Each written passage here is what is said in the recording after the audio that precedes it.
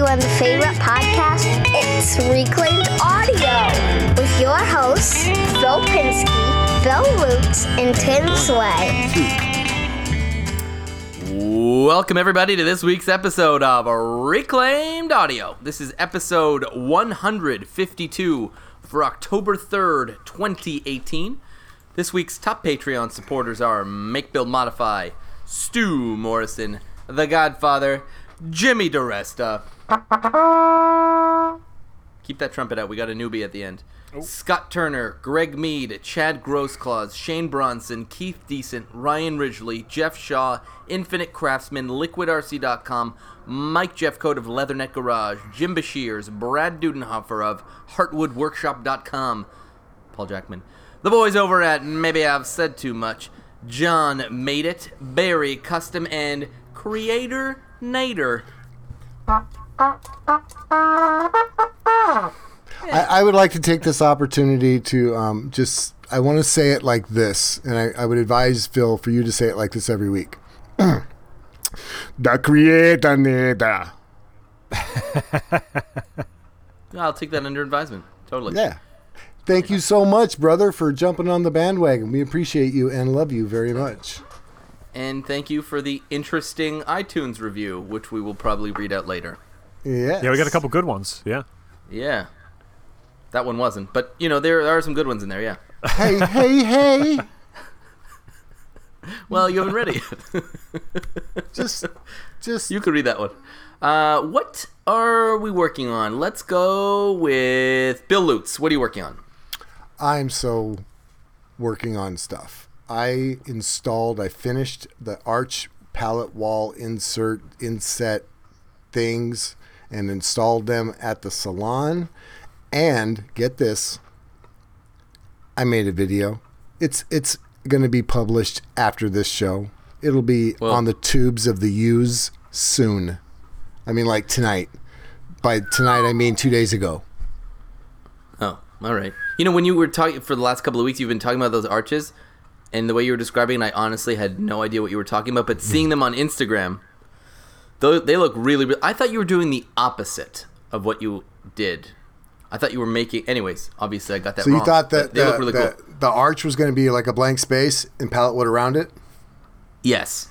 Oh. Like I thought it was going to be like a pallet wood doorway, basically. Yeah, that's what I was picturing too at first, yeah. Yeah. But then I saw you started posting pictures of the process and I got it.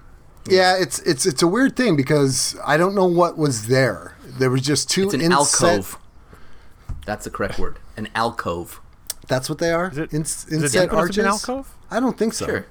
There's no depth limit or pre-requirement to be called an alcove. If you're an inset doorway that actually doesn't go anywhere, it's an alcove. But it's not a doorway. Like a feature. It's not a doorway. I call you a feature. It's an alcove. It's not a doorway. There was never a door there. It's a fake doorway. It's a fake doorway. There was never a door there, ever. That's what makes it fake, though. Right. Yeah. That's not the part that makes it an alcove. Well, if anybody has a fake doorway that they need filled with pallet wood in an Archie-looking sense, I'm your man. That's what I'm saying. You can start calling him Archie. Yeah. That's my nickname, believe it or not. I don't. I don't believe it either. I don't believe it either. Yeah, so that's what I did. And so next, it's just the salon is going to take up most of my time for the next couple of months because they got like 8 weeks before they got to be in there cutting hair and making money. So that's what I did. It was fun too. Casey helped me install it, and it was good stuff. Good. Just brad nails and like contractor glue. Yeah, 2 plywood because I had to build it here and then take the whole thing already assembled in 2 pieces over there. Watch the video. Yeah, but then I screwed it into the wall with some long screws because luckily for whatever reason, whoever built those arches is backed by 3/4 inch plywood. So made it so nice not to have to worry about finding studs or anything. Genius. But yeah. I wonder why they did that. That's weird. Okay, yeah, cool. So, and there will be, I got shelves that will fill those arches, that neat design idea that I've got that will be coming up as well. And it's, again, plywood. Now you got 1.5 inches of plywood to screw into for the shelves. Yeah, it's not, you know what though, the way I've designed this though, these shelves are going to lean into the wall, so it's not going to take much to hold them up. It's just going to basically keep them from the supports from being knocked over. It's kind of a neat idea that I have. So we'll see how that works out. A semi-floating backwards bracket shelving unit. I don't know how to describe it. I'll have to wait for Instagram pictures then. I think it's going to be an arch. Alcove, yeah. I was going to arch the shelves themselves, but apparently the product would fall right off, so I got to do straight line shelving. Yeah. Boring. Huh. I know. Yeah, honestly. Talk about whatever. I'm going to call it instead of an alcove, I'm going to call it an anti-outset.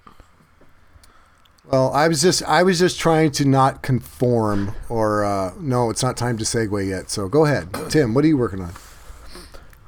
What am I working on? Well, one of the things I'm going to talk about in the podcast, because it goes in with our topic.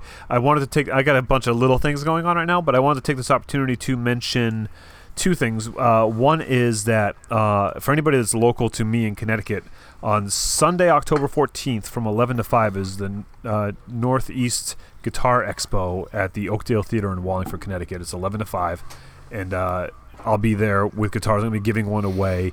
So it's not like it's going to be all guitars. It's not like necessarily like a maker show or like a woodworking show. But if anybody's in the area and wants to come out, it would be awesome. I would love to see you there. I'll be hanging out, and you what can time? potentially win a guitar. Maybe I can catch a flight.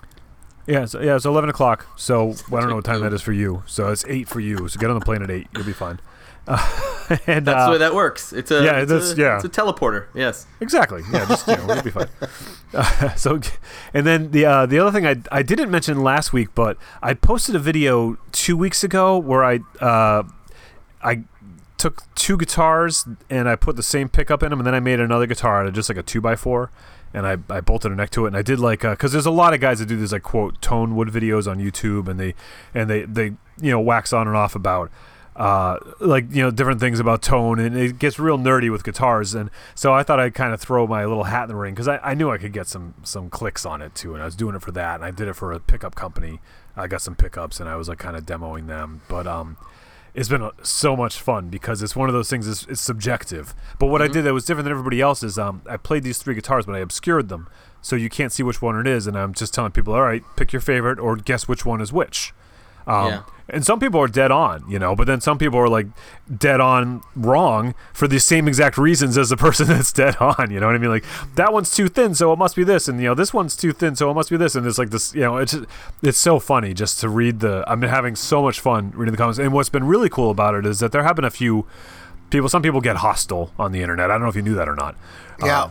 I've encountered it once or twice. It happens, but it's been surprisingly because the numbers are pretty high already. It's been up for about 2 weeks, and I guess it's just started to kind of catch a week ago. So I'm at like 30,000 views right now on the one video and like 10,000 on the other or something. And there's two parts to it, and for the most part, it's not negative.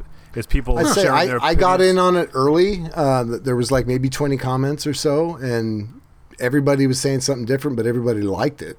And personally, I wouldn't know how to tell which is which, but they all sounded different and they all sounded good. It's just a preference thing. Yeah, I thought it was interesting too that they all sounded different. I didn't expect them to sound as different as they did because I was of the belief that it was that the wood was not that important. But I don't think it's the wood that's making them sound all that different. I think there's other factors at play, including some of the wiring issues. The bridges are different. I use the same strings, I use the same pick, and I use the same amp settings and all that. But there's other factors of the guitars that make them different. So I'm working on something to do another video in this. I have an idea that's going to be kind of fun for another sort of guitar that I can really A/B and like eliminate every variable. Like except for the wood, I have this kind of fun idea. So I'm trying to maybe get a sponsor for it or something. But I started sketching it out, and I think it's going to work. If you can get somebody to give you, all you have to do is it would take, not all you have to do. You'd have to use the same tuners, the same strings, the same bridges. All of that would have to be the same, and you just put a different body on it. So I have an idea that's a little bit more fun than that. Wow. More fun than that? Yeah. Oh, sorry, Phil. Yeah. Oh, Phil, are you here? What are you up to, buddy? Hey, what are you working on, man? Well, sorry, I just woke up. I'm not working on much because I've been in Florida for the last week, for work. I was in Fort Lauderdale and West Palm Beach mostly, but then I spent 2 days in Tampa, specifically in Ybor City. And let me just look it up because somebody reached out to let me know about a restaurant while I was there, and I want to give a... You want to thank them because it was such an amazing restaurant? I don't know if I actually went, but I want to just... Born in the Basement, which seems like a pretty awful fate. Matt Parker. Matt Parker? Matt Parker reached out to me and was very nice, and he said that he knew that I was going to be in Tampa or whatever. He's like, are you going to be in Ybor City? I was like, yes, and you should check out this restaurant. But then as I sort of Google Maps it and started walking, the area started getting sketchier and sketchier, and I was like, I'll just stay in this well-lit area over here where there are plenty of restaurantes. And that's what I did. But it's, there are no basements in Florida. Maybe he wasn't born in Florida. Maybe. It doesn't matter, Phil. You should always stay in the light anyway. How are we to look at you and admire you if you're not in the light? Just stay in the light, Phil. You know, if I didn't hear the words you said and just went by the tone, that wasn't very nice. But luckily the words were very nice, so we're even Stevens. And speaking of meetups, next week I will be flying to North Carolina again. I'm going to be staying in Greensboro. So if anybody is in the Tri-City area of Greensboro, High Point, I think Raleigh or whatever. Is it Raleigh? I don't know, whatever the third one is. Let me know and we'll do a little meetup in Greensboro. Isn't that where those other podcast guys are from? I don't know. Last time I met up with Izzy and a couple other dudes there, it was fun. Yeah, because you might get stuck with like Laffy. I'm just warning you. Oh no, he's in South Carolina. Oh, okay, you're fine then. Yeah. Oh no, I'm not gonna be in Carolina at all, Laffy. I'm gonna be in California or whatever. Yeah. It's Ohio. I don't know. Yeah. He apparently was very happy with his purchase of the Tim Sway Square. I just say that. Yeah, it took him long enough, but yeah. Whatever. He's a good friend. He's a gentleman. No, probably. He is. Yeah, no, I'm rounding him up. Just busting on him, but yeah. Okay, so this week's topic, it's not something that we've done so far, but it's something we're going to be doing, probably, maybe. It's called Breaking with Tradition. And why breaking with tradition? Because, as we do things in our shops and in our lives, we kind of have these recipes that we've created for how we do things, and we just end up a lot of times just following them. Like even something as silly as milling wood, right? First you joint, then you plane, then you edge joint, then you put on the table saw, and that's how you get an S4S board, right?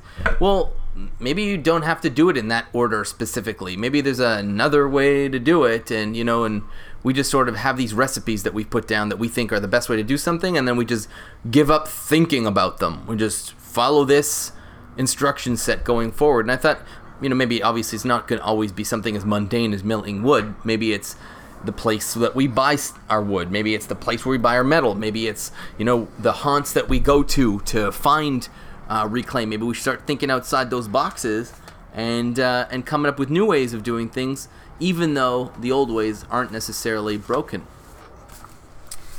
So the opposite, if it ain't broke, don't fix it, or if it ain't broke, something like that? Well, even if it ain't broke, optimize. That kind of thing. I think it's important to always continue to learn and grow and change. And the surefire way to not do that is to stick with tradition. Yeah. Right? I mean, it's, right. So you might have based on years of woodworking, you might have a really excellent solution for how to do your S4S. And so you might be think, there's no point in doing it my way is better. But sometimes it's worth trying it another way, even if your way is better, just to kind of reaffirm your beliefs in what you're doing. And you might just discover something else along the way. And I know squaring up wood is kind of a boring example, but that's I think super important for any creative types to not get too comfortable with anything. I agree, 100%. Mm-hmm. First of all, if I had stuck to tradition or not broken tradition, I wouldn't be building anything. I wouldn't be making anything. You know what I mean? That isn't something that really runs in the family or anything like that. I really broke with tradition to even do this at all, and I'm so glad that I did, because I wouldn't have the joy that I have in my life, and that is, the making. I wouldn't have met you two fine gentlemen or many of the other people that, I communicate with on a daily basis, and I think that would have been a real loss. I agree. So, and at what point, though, at what point do you say, you know what, don't break with tradition, though, because it works? I think maybe, and it's a great question. I think for me, it comes down to, gear acquisition syndrome. That's where I start to pump the brakes. I'm good. I don't need to buy anything. Stop looking on Craigslist. Stop on Kijiji.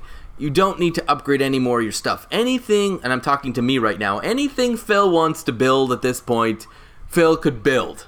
My tools are not limiting me. I think there's an old expression, it's the poor craftsman that blames his tools. At this point, I have nothing to point the finger at. I am well within my skill limit with the tools that I have right now. So that's where it ain't broke. There's no point in trying to get, a better table saw or a bigger whatever. I'm good. And I think a lot of people sometimes can't get out of the mind frame of, I gotta get some, I gotta look on this, I gotta check this out, constantly in that always upgrade mode, because that's the funnest part of the hobby for them, maybe, and not necessarily the making stuff, but of the collecting, because don't forget, collecting anything is a huge hobby. Well, it's for some people, though, it's not. For some people, they have the mindset that, you know what, if I only had this, I could do that.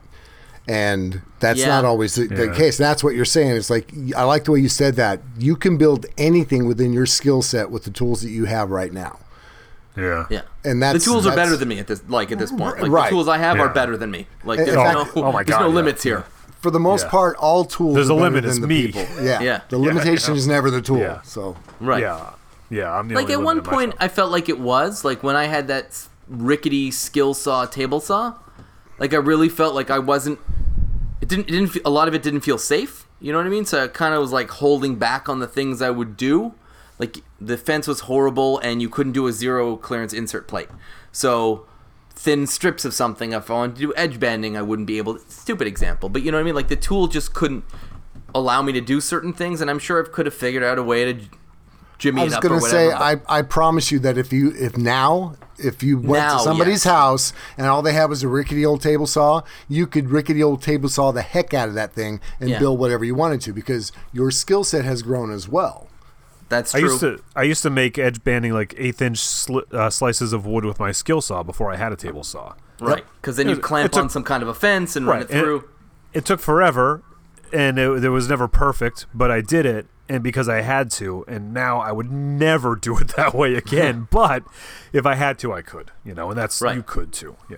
But you had the skill set. I didn't at the time. I was sort of trusting in the. Now, are you kidding? I would toss that fence. I'd clamp on a plywood board, raise the blade, and build my own fence and do whatever I wanted. You're right. Yeah.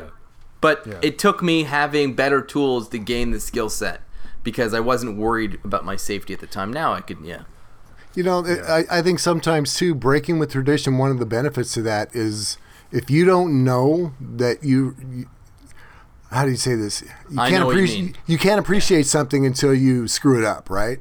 So or not even screw it up, but let's say you work 10 times harder than you had to, Tim, using a skill saw to make edge banding. So now that you do have a tool or the ability to make edge banding a lot better, easier, safer, aren't you I remember back in the day when I used to use a skill saw. I mean, there's something about that appreciation that comes from absolutely trying and doing these weird things and breaking with tradition, breaking the norm. It's the same with learning guitar. You learn on a crappy guitar, then when you get your first good one, it's there's the whole learning curve thing just jumps. It's if you can play this kind of crappy guitar and then you get a good one, and then it's all of a sudden, not only is it you're everything you were fighting before is gone, it just brings you to this whole new level. But if you start on the good guitar, you never played a crappy one. You don't know what what you got. Sure. You don't know what you don't know.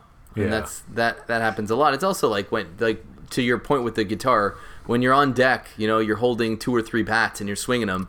All of a sudden, it's your turn to get into the batter's box, and you only need the one bat. It feels way lighter, way Yeah. easier, and you can swing it way harder. And that's that's a lot of it too. But to Bill's point, you're right. When you're just starting out, you got to do something, and you got to figure out some way of doing it because your tools really are the limitation.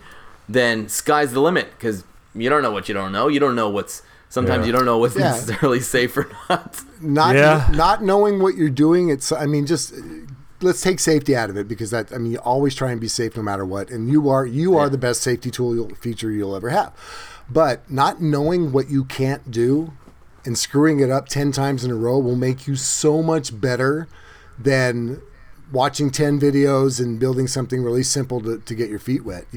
Put the videos down, grab that saw, grab that hammer, go out, find a pallet, and have at it. Or, you know what I mean? Because by the time you stumble across something and you go, holy moly, why have I been doing it like this for so long? This is so much better. When you get to that point, you've got so much muscle memory, so much skills, every splinter, every nook and cranny of your being that got filled with stupidity now gets washed away. You're like, it's like baptized into, oh, I see the light.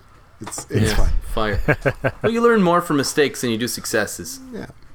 Yes, absolutely. Well, that's been my experience anyway. Maybe there's some brilliant lesson learner out there who always wins and always learns a ton, but for me, it's always been the mistakes have been the best teacher for me. It's like, oh, that's why you don't do it like that. Yeah. Well, the moderate successes too. It's like you don't really learn from them, but like that, even a moderate failure compared to like a moderate success. Like, oh, that sucked, but I got it done. Like that sucked and it failed, and I had to start over. That's the real learning experience. Yeah. Here are the 5 things I would never do again. Yeah. X, Y, Z. Yeah. Somebody once told me that wisdom doesn't come from learning from your own mistakes. Wisdom comes when you learn from somebody else's mistakes. Oh yeah, but that kind of contravenes your suggestion earlier to don't watch videos. But that's because videos is where you would learn other people's mistakes. But what I'm saying is that wisdom, that doesn't happen until you've made a bunch of your own mistakes. And then when you get a little bit wiser, a little older, a little more confident, you realize that you can sit back and kind of check out what other people are doing wrong that doesn't work. I think wisdom is sussing out your mistake before you make it. Yeah, that's another one. I like Bill's explanation of like it's it's learning from other people's mistakes. I've watched so many of Paul Jackman's mistakes. And I've learned a ton from this guy. Oh my god, like encyclopedic volumes of mistakes that he's made that I've learned from. It's been a tremendous experience. That was really funny. Thank you very much. Thank you. I rehearsed that in front of the mirror. Yeah. I'm sure I've told this story before on the podcast, and I'll try to do it very briefly. But I had this in the formidable years of my life. I had this learning experience when I worked in the kitchens, and I'm going to write a book about these 3 guys. There's 3 guys that I worked with. One guy went to a fancy culinary school, and he had the whole pedigree, and so he. When he was teaching me how to cook, when I was like, peeling carrots and stuff and learning, he would be like, this is the way it is in the book and this is the way you do it.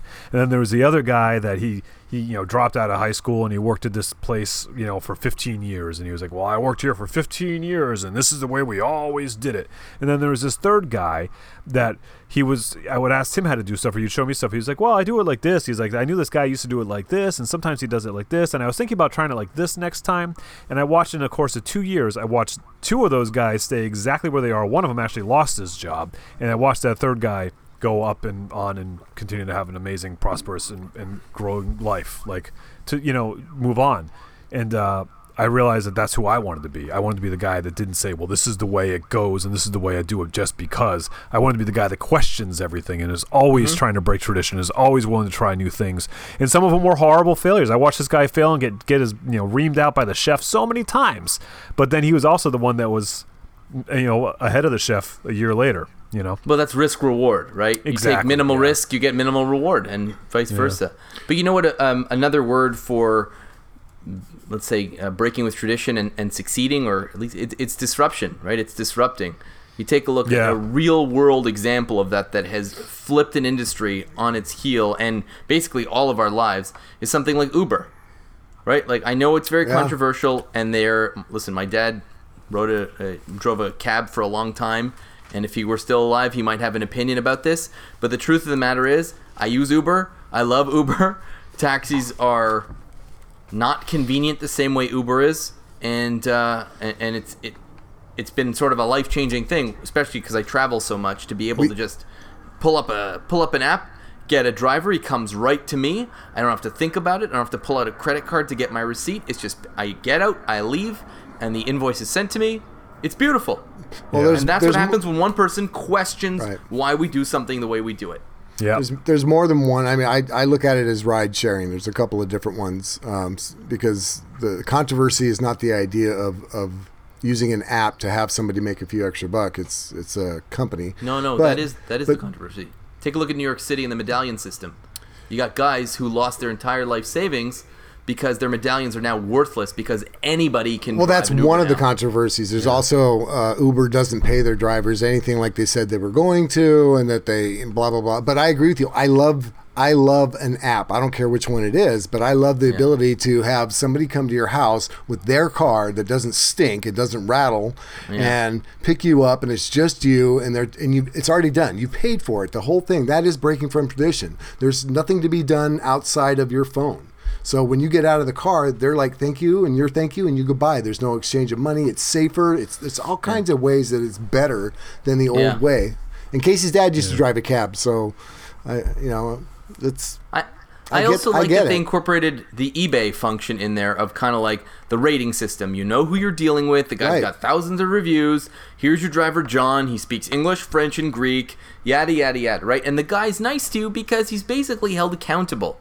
Whereas taxi drivers are never held accountable. You know what I mean? Like you're never going to look at the guy's name and remember, oh, it was John Papsipakoulis who drove me from the airport, and then he did something bad. You're going to call and report. No, that never happens. This is transparency and accountability, and it's wonderful.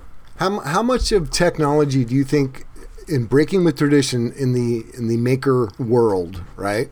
How much do you think that is impacting us right now? I think it's a lot. Well, that's a very leading question since you already answered it, but I do think it's huge. Well, what I mean is, can you give some examples? Like, for an example I would give is just Carolina Shoes, right? They are breaking with traditions in the normal way that a corporation or a business would, pay for advertising, all of that. Yeah, market. You know what I'm saying? They're catching on to this maker movement that's going on, and they're being a part of the community. That's just one way, and a lot of companies are doing that. I'm just using Carolina because what's his name has boots. Paul, what you said his name earlier? What was it? I'm not good with names, but I have boots, not Paul. Paul doesn't have his own. He doesn't have his own boots. He has a pair of their boots. Oh, I thought he said he's got the Paul Jackman Carolina boots. Didn't he say he had a new line of boots? A Sway Jackman? I don't think so. I don't think so. That doesn't sound about right. That wouldn't work either. Anyways, if you Jackman Carolina, it's even worse. But an example of disruption is just the fact that there is a maker community at all, right? Making is a very solitary endeavor, right? Most woodworkers, most mechanics, most metal workers, it's a hobby they do in their garage, right? And they talk to nobody. You do your own thing, you live your life, and that's it. The fact that there is a community is a disruption and is an incredible one. And we have seen in the time that this community sort of formed online, we have seen the exponential growth of what makers are doing and creating. Woodworkers. God, yeah. You think about if you go back in time 5 years ago and you watch some of the the make videos and the YouTube videos and stuff compared to what people are churning out now, because there's that collaboration and everybody's learning from each other and healthy competition. It's well, a lot of it is the interdisciplinary.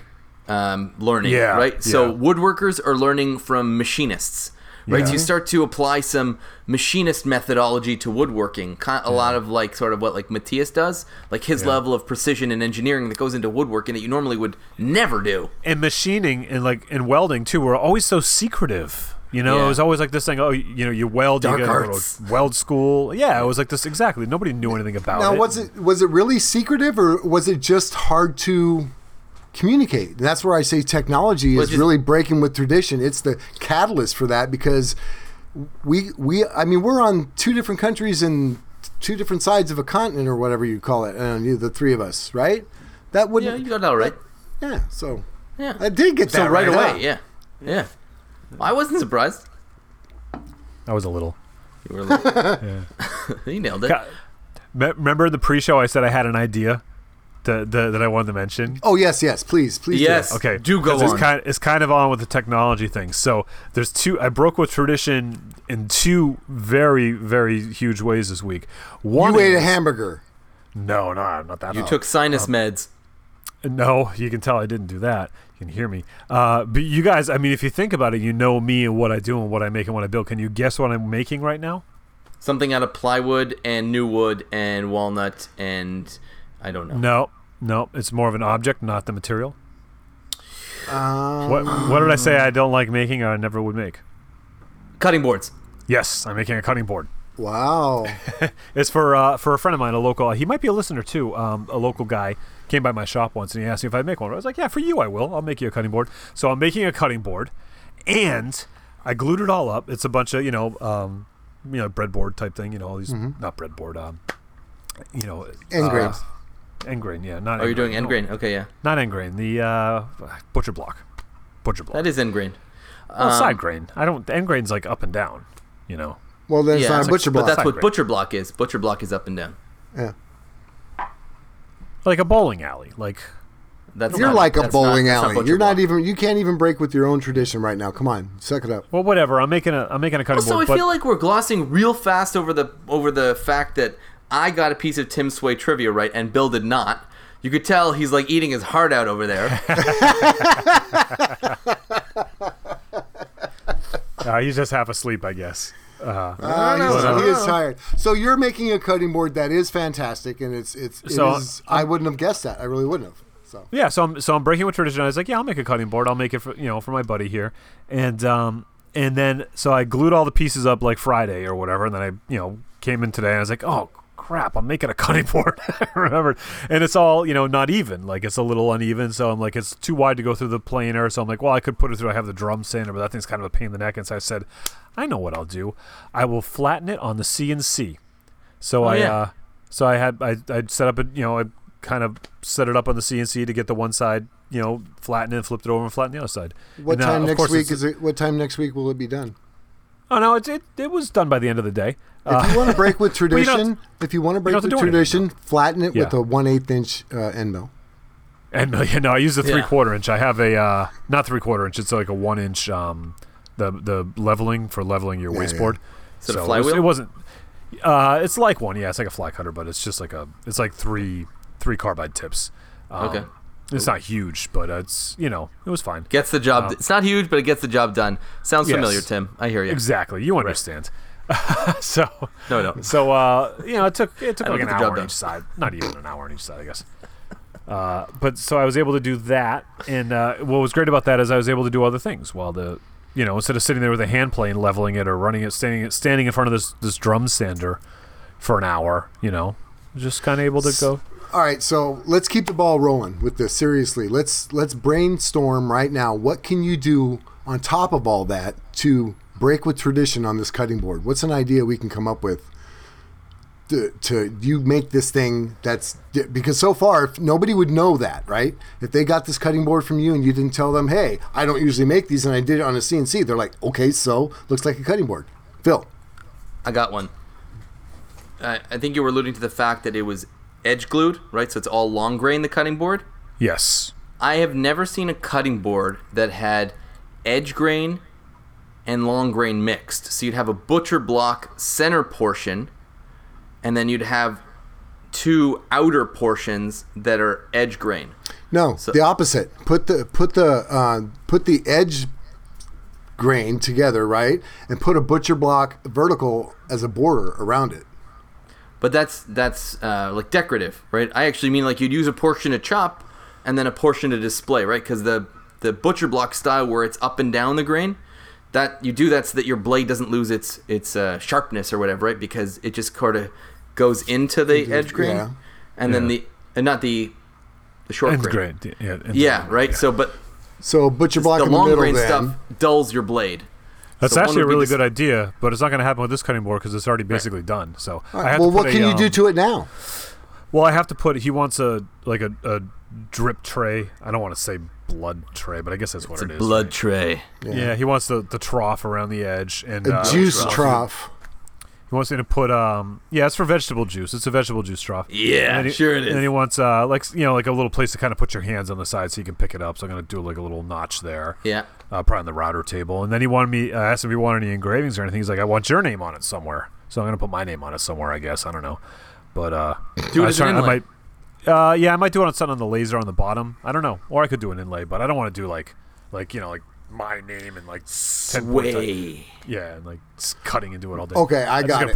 I want to put a small somewhere on it, What if, like your one Transformer guitar, you make this thing to where it's a cutting board, swap the pieces around. It's a tenderizer, swap the pieces around again, and it's something else. Rolling pin. Telephone pole. Yeah. I mean, I don't know. How about a paperweight? I'm going to make it a cutting board and a paperweight. Whoa. That's innovation. Stand back. Look out, taxis. Could you cut it? Could you what do you call it when you slice it thin? Fillet? Can you fillet it? And then put something in between it? It would actually be kind of cool to put like a secret compartment in there, or make it like a knife block so you could slide your knives into the side. Does anybody do that? I hope Joel's not listening. I've never seen that. Yeah. That Are you kidding? Joel pays good money to listen to this podcast, probably 3 times a week. He's already working on the put your knife in the butcher box. He doesn't listen 3 times a week. He donates 3 times per week. Oh, is that what it was? Yeah. Yeah. We love Joel. Well, we do now. Donate 3 times a week, If you hadn't already made it, you could also have made your own plywood out of 3 really cool woods. So that looking at it sideways, like sort of the thin way, it'd be... That's a fun idea, too, yeah. I wanted to do the long grain, I guess is the proper way to call it, because that seems like that's like a nice way to do it. And what I did is I used a whole bunch of different species of wood that I had laying around. It's mostly maple. I had some walnut in there. I had a piece of some stuff. I don't even know what it is, because Infinite Craftsman, another one of our patron supporters, he brought some wood over that he had. It was all these like kind of like cutoff strips. So they were like all like 1.5 inches wide, but they'd be like only like 1 inch wide at one end and stuff like that, And from some guy's shop he was in, he gave me all these different, I don't even know what they are. There's different rare hardwoods and stuff. So I kind of used a couple of those and cool. And, yeah. You could also break with tradition by using polyurethane on it. Yeah, I was gonna leave it wet too. Just turpentine and then polyurethane. Good to go. a little roofing tar. That's all you need. Just seal it right up. Yeah. Food safe, probably.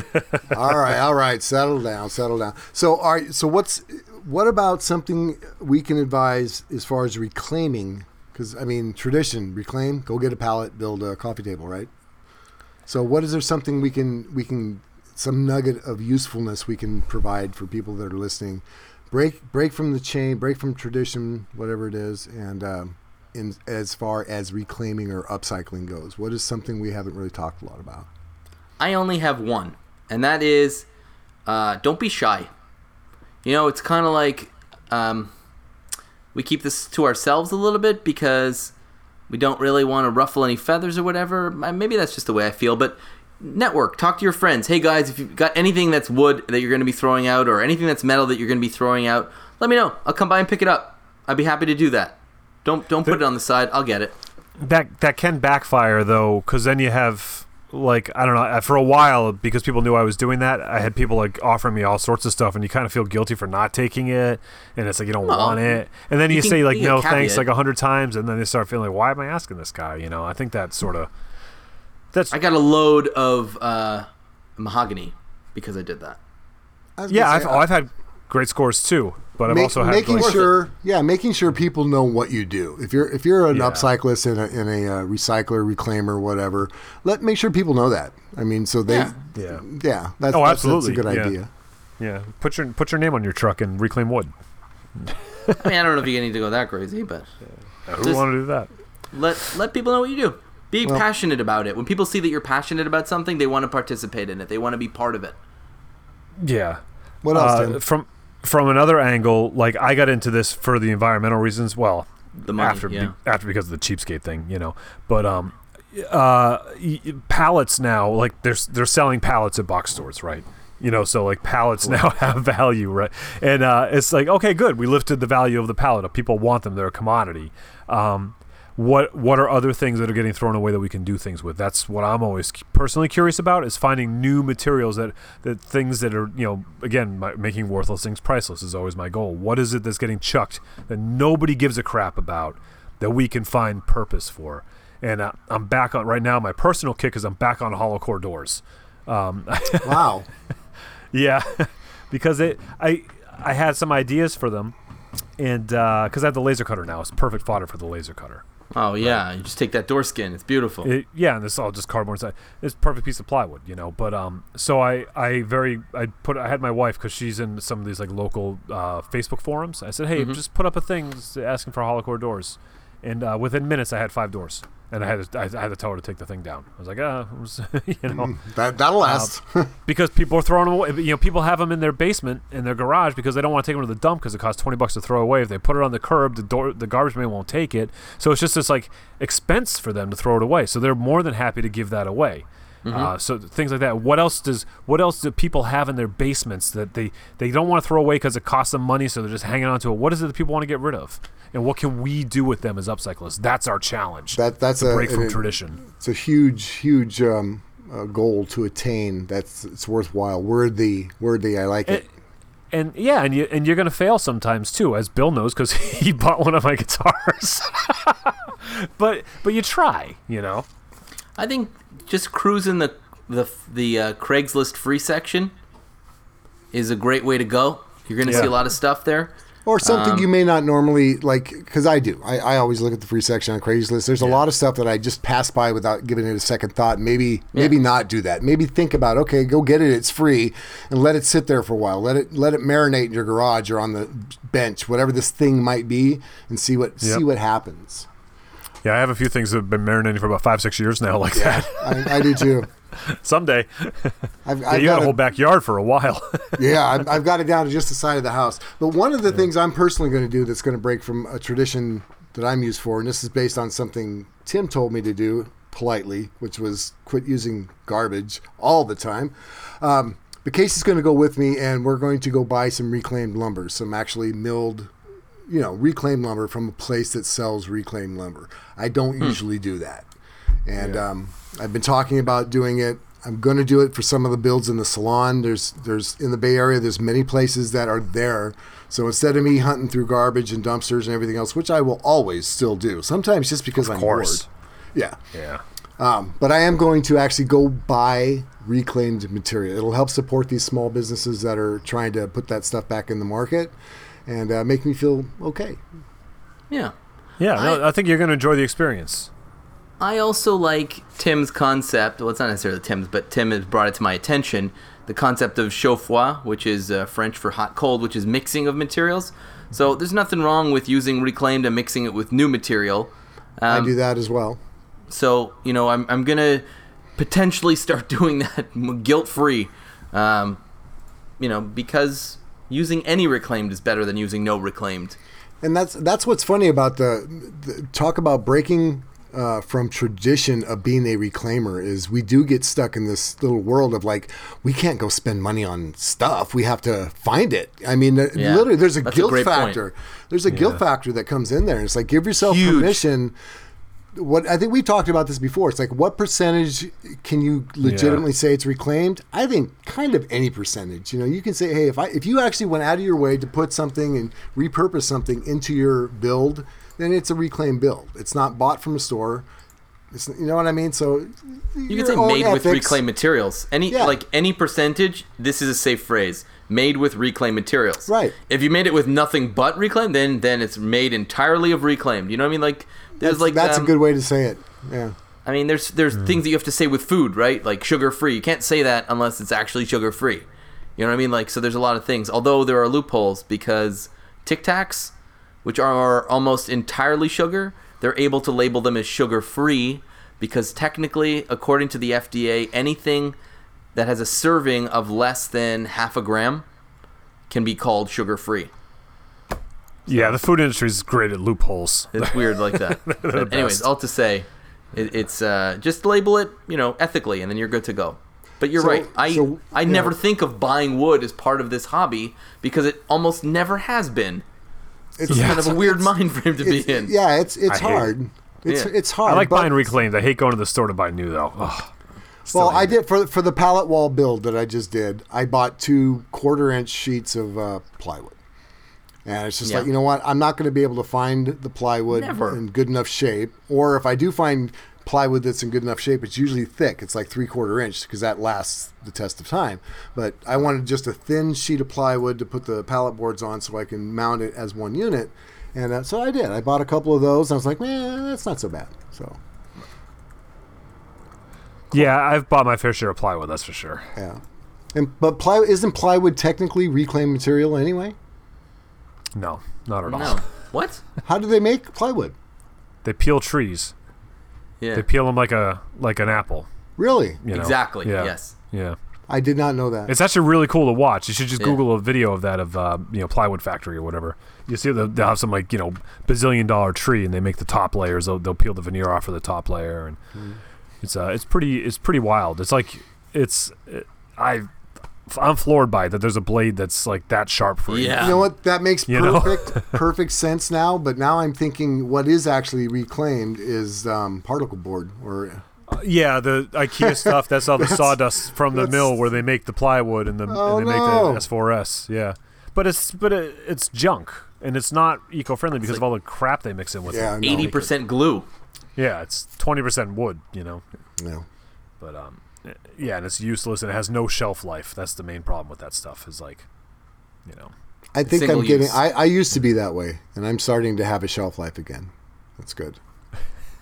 okay. What was that like didn't we have a somewhat informative and decent podcast last week too? Was that 2 weeks in a row? Yeah, we got to knock this off. All right, next week it's we'll go Next back week, to esoteric nonsense. By the way, About I think guinea pigs who, and who was it lizards. that left the comment on the Patreon page that let us know that exoteric actually was a word? Was it I Camille? didn't know, but thank you, Camille. If it was you, Yeah. I didn't think it was- see that. Exoteric is the opposite of esoteric, meaning that everybody knows about it. It's not a niche. so Makes sense. So all I have to say, and I want to be mature about this, is nay, nay, nay, nay, nay, nay. You can't say na na na na na na unless you did it on purpose. You can't Yeah, have unless you you- can't be unless you accidentally knew. right. See, I break from tradition in all ways. I don't care if that's what you think. I can do He's it just like a broken clock. He's accidentally right twice a day. You know? That's right. every day, not just once. Every day. Every accident. Hey, is it 10? No, Yeah. it is now. Okay, so I think we did good on that one. Yeah. Do you want to bust open the iTunes reviews? Yeah, I have them open already over here, Okay. Let me and see those. there's a couple new ones. Let me go. We haven't read a few of the international ones as well. Yeah. Okay. Well, I'm gonna read this one, but I. Okay. Well, I'll just read it. Best podcast ever named Reclaimed Audio, which is factually correct. The episodes are only about 3 minutes long, and they always end by saying Jeff Shaw, Infinite Craftsman. It's just great. Oh, one more thing: Infinite Craftsman, Infinite Craftsman, Infinite Craftsman, Infinite Craftsman, Infinite Craftsman, Infinite Craftsman. I'm not quite sure who wrote this podcast or this podcast review, but apparently they only listen to the first 3 minutes of it and they're happy. So Yeah. that's probably why they're happy, is because they stopped listening there. Well, let me read the next one because Okay. that one is from our new patron supporter, Nate.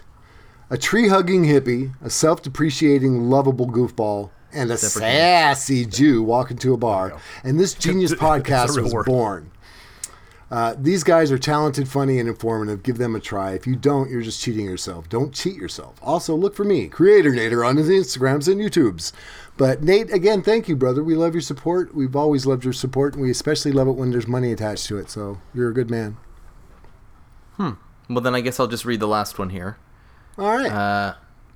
This one's by Joe Pierce. The title is Review This Review, Suckers. If the hosts of this show were animals, Phil would be a stallion because of his glorious mane. I don't know why you're laughing. Also, that's not the only reason why I'd be a stallion. Witching. Bill would be a grizzly bear because of his insatiable urge to hug things. And Tim would be a llama because he doesn't eat meat and hates it when you throw off his groove. I guess that's from the Emperor's. I thought it was because he likes to spit at people, but that's Those are okay. Well, there's that too. I have a lot in common with, and also bad dental hygiene. I like TMI, brother. This is the I'm happy sharing with, episode this week. Yeah. I'm happy with my animal that I would be. I like llamas. I'd Who rather doesn't be a llama like llamas? I'd rather be a llama than a bear or a stallion. No, you would. Are you kidding? A stallion? Who wouldn't want to be a stallion or a bear? You'd rather be like this penned up llama. Not even an alpaca. At least llama. alpacas are good for wild wool. llama. Tim, why don't you break from tradition? stallion. Hey, why don't you break from tradition? You can be Circus bear. No, you can be an alpaca. I like alpacas too. Alpacas are way better. They've got great wool for sweaters. Yeah, we've And they don't smell. Llamas I've kind of pet- smell. I've pet a few alpacas in my day. See? Then you know. What after 3 a.m. Couple of drinks. Next thing you know, you're at the alpaca petting zoo. It happens to everyone. Last call. Well, All right, let's go, Call me llama. that Uber. Taxi. Take me to the alpaca petting farm. And what grabbed your attention? Let's go with Tim. What grabbed your attention this week? One of our supporters, actually, Barry Custom, has a fantastic video on his channel. He made an 8-foot tall giraffe out of scrap metal. It's awesome. It's an awesome sculpture. It's got like hubcaps and steel and bits and bobs of metal and stuff. Barry Custom, 8-foot tall giraffe. It's a nice short video. It's not like a lot of drama. It's just awesome. He just makes this giraffe. Nice. Yeah. Nice. I've been called a giraffe too. That's another animal spirit. My wife thinks I look like a giraffe because of my height and long neck And the orange splotches. and blue tongue. Yeah. Wow. Giraffes have blue tongues. Things just took a sharp left into Creepy Town. Yeah. Did you know that giraffes have blue tongues? I do now. Thank you, Gwen. So do some dogs. Some What dogs do have they blue skin. Really? Yeah. My in-laws have a blue miniature pinscher, and he actually is blue. Wow. Yeah. Blue, that might be his fur. I don't know. Bill, what do you what got your attention? Well, one thing I want to advise is, and again, just real quick, thank you, Nate, for the new patron support. But check out Nate's video channel too, the Creator Nader, because he does some amazing. The guy just draws. He's like a freehand artist, and he does these fast forward videos, which suck because it makes me so jealous because I can do stick figures if I'm lucky. And here's this guy creating this amazing artwork, like within 3 minutes. And, you know, it would take me less than that because I just copy his work, but. Technology, baby. And the other thing that caught my attention is not only his generosity, but Nathaniel Garrison. I mentioned a while ago he was going to send me some cigar boxes and some wood flooring, and I got it. So thank you, Nathaniel. And he sent me some, I believe it's hickory wood flooring that I'm going to use for some of the guitar necks. Sick. Yeah. So Cool. And they talk about breaking from tradition. That's a thing I bet not many people would think to make things out of, or to make guitar necks out of, especially, is wood floor. Huh? Or hickory. Or hickory. think So that's- thank you. Thank you. That's a Nathaniel. really hard wood too. That's good.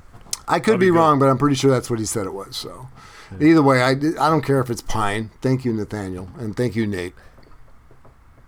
And thank you, Phil. And thank you, Tim. Just thank everybody. I love everybody. All right, settle down.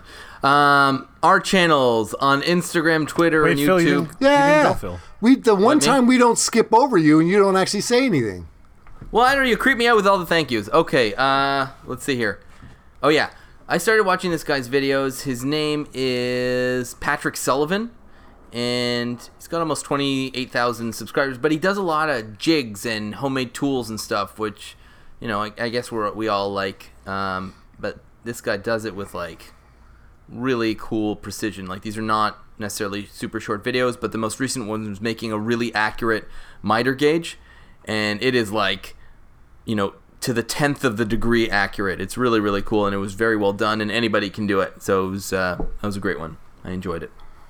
Right on. Yeah. You know, I like those shop fixtures. Back to my previous rant. On Instagram, Twitter, and YouTube, I'm Phil Pinsky. Check out WilliamLutz.com, TimSway.net, NewPerspectivesMusic.com. Contact us for show topic suggestions, feedback, all that good stuff. We love hearing from you guys. info@reclaimedaudiopodcast.com or hit us up on Twitter @reclaimedaudio. On iTunes, leave us them reviews. There is a link on our website, reclaimedaudiopodcast.com, that takes you right to iTunes that you can leave a review. We've made it super easy.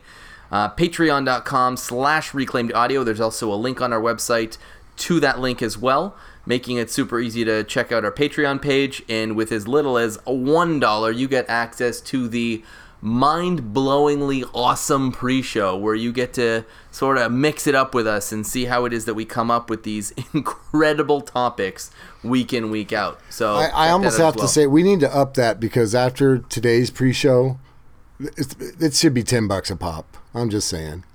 Because that's how good it was. Oh yeah, her too. Right. Okay. Yeah, no, it was all right. It was pretty good. It's pretty good. Fair enough. $10 it is.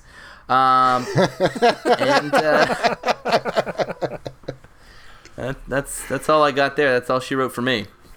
All right. All right, that was good, I think. Good, Well, not great, Yeah. but good. Adequate. Yeah, satisfactory. Nothing wrong with that. Are you guys riffing on the movie again?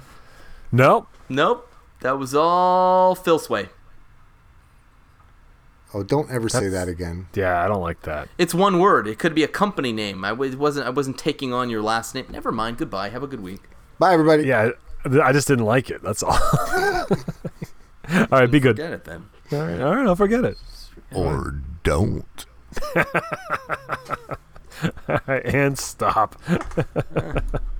Oh, crap. Mine's hiding there.